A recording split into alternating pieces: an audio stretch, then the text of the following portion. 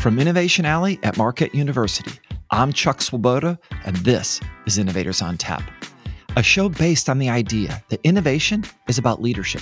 It's a mindset to find a better way, and ultimately, it's about people. This podcast is designed to allow you to open your mind to new ideas and find ways to put those concepts to work, and maybe even change the world. Episode 13 continues our journey to uncover your innovator's spirit as we learn how to focus the mind. Today we start by debunking the multitasking myth and recognize it for what it really is, the enemy of the focus needed for innovation. We'll help you see how a crisis can help focus your team and give you some ideas as to how you can create a distraction-free environment, embrace your underdog status, and leverage rivalries to give your team that extra something needed to do what others say can't be done. That's what's on tap today. Enjoy. On the evening of Monday, April 11th, 1970, 3 astronauts sitting atop a giant rocket blasted off into space on their way to the moon. As the crew of Apollo 13 hurtled thousands of miles an hour through space, disaster struck. One of the spacecraft's oxygen tanks exploded, causing the other to fail.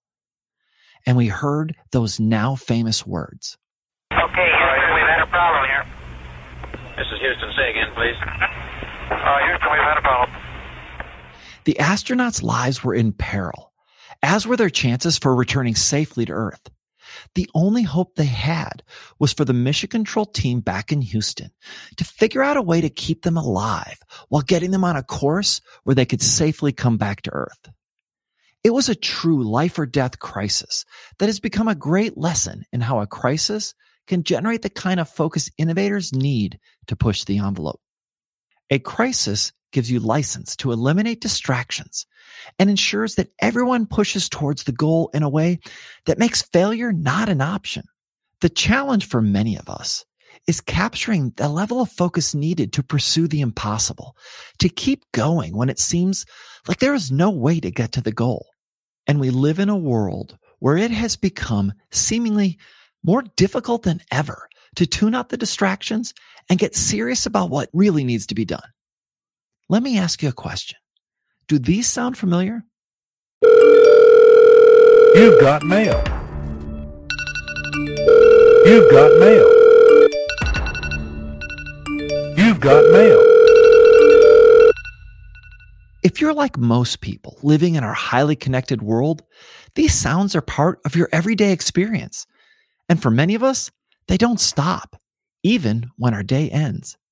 We live in a world that is begging us to multitask, and one that makes it harder and harder to truly focus the mind.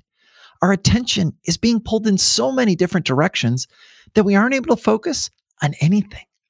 We have come to believe that these tools and technologies are making us more productive, but instead, they are diluting the most important thing needed for innovation: focus.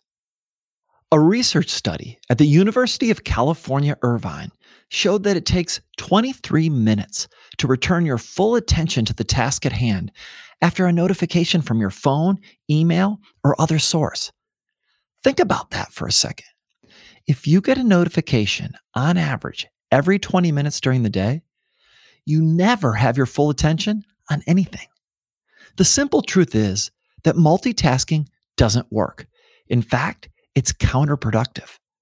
John Zeratsky, author of Sprint and Make Time, and a leading expert on focus and attention, said on an episode of this podcast, multitasking isn't real. That it's what we think of as multitasking is actually just switching back and forth. And so if you think about switching, you know that there's a cost. And the cost is more than just your time. It reduces your effectiveness at just about everything else you're working on. And this problem applies to companies as well. There have been many formerly great companies with talented people who eventually failed because they could not focus on the most important things required to achieve their collective success. Phil Knight, the iconic CEO and co-founder of Nike, said, "We wanted Nike to be the world's best sports and fitness company. Once you say that, you have a focus. You don't end up making wingtips or sponsoring the next Rolling Stones world tour. Think about how many companies miss this point. They try to be good at everything, which usually makes them great at nothing. So here are some ideas that you can use to eliminate the many distractions in your own organization and make focus your innovation superpower.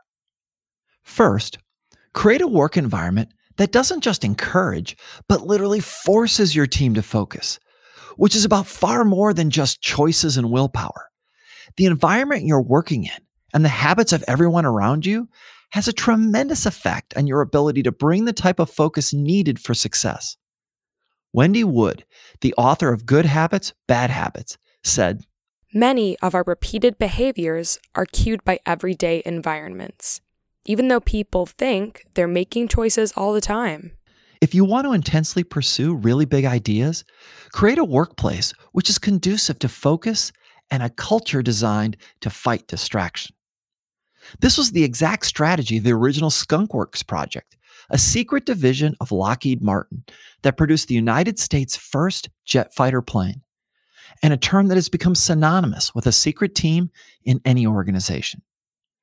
Everett Rogers, the American sociologist who coined the term early adopter, defined a Skunkworks project in this way.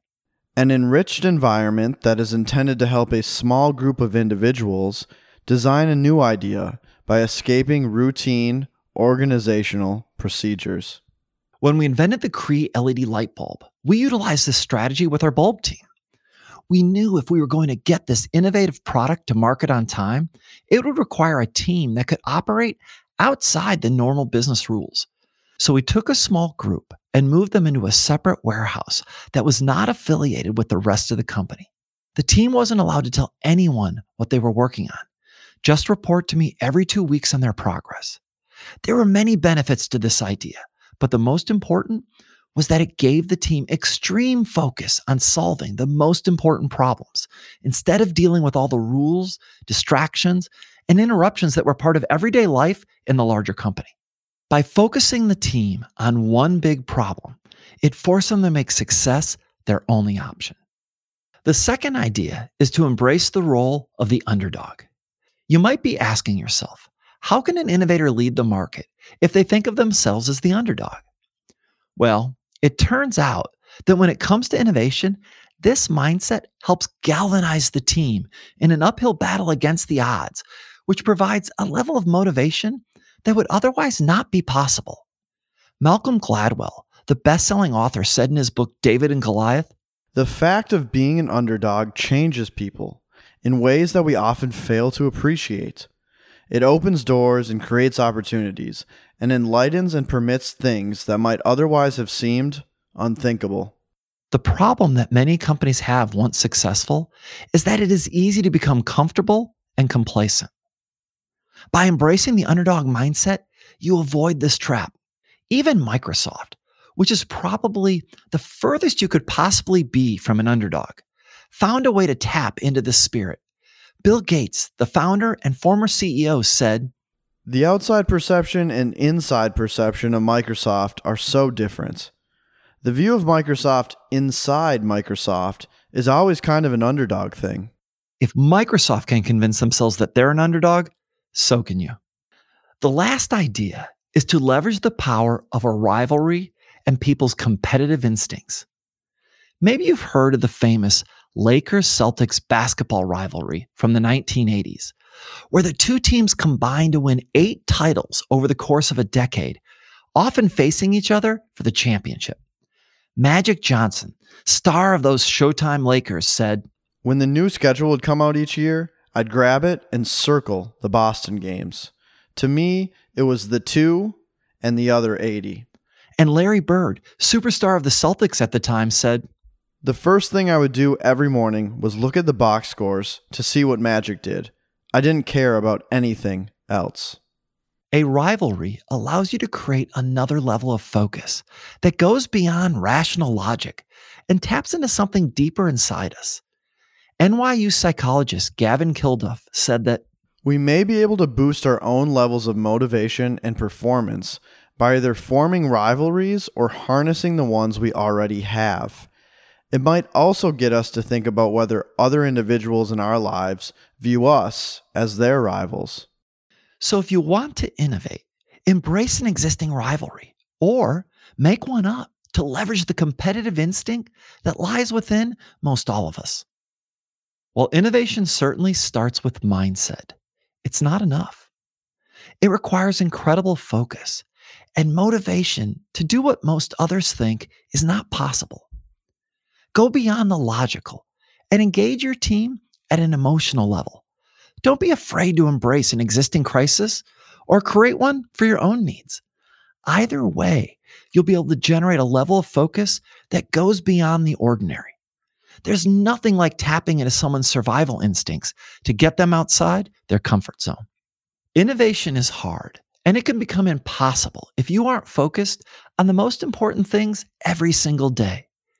So don't be afraid to change the work environment, to remove boundary conditions, and get rid of distractions.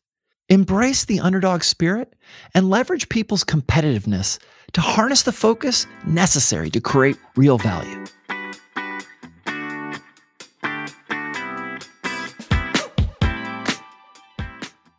Thanks for listening to this episode of Innovators on Tap, which demonstrates the power of focusing your mind. If you enjoyed hearing about this concept, you can learn about it in more detail in my book, The Innovator's Spirit, which is available wherever you buy books. If you found value in this episode, please rate and review us on Apple Podcasts or wherever you listen. And please share the podcast with your friends and colleagues, because I think we all know of things that could use some innovative thinking. Please feel free to contact us through our website at innovatorsontap.com. We are always open to new ideas or critical feedback. My belief as an innovator is anything you do today can be done better tomorrow. Thanks for joining us on this journey. Let's go change the world.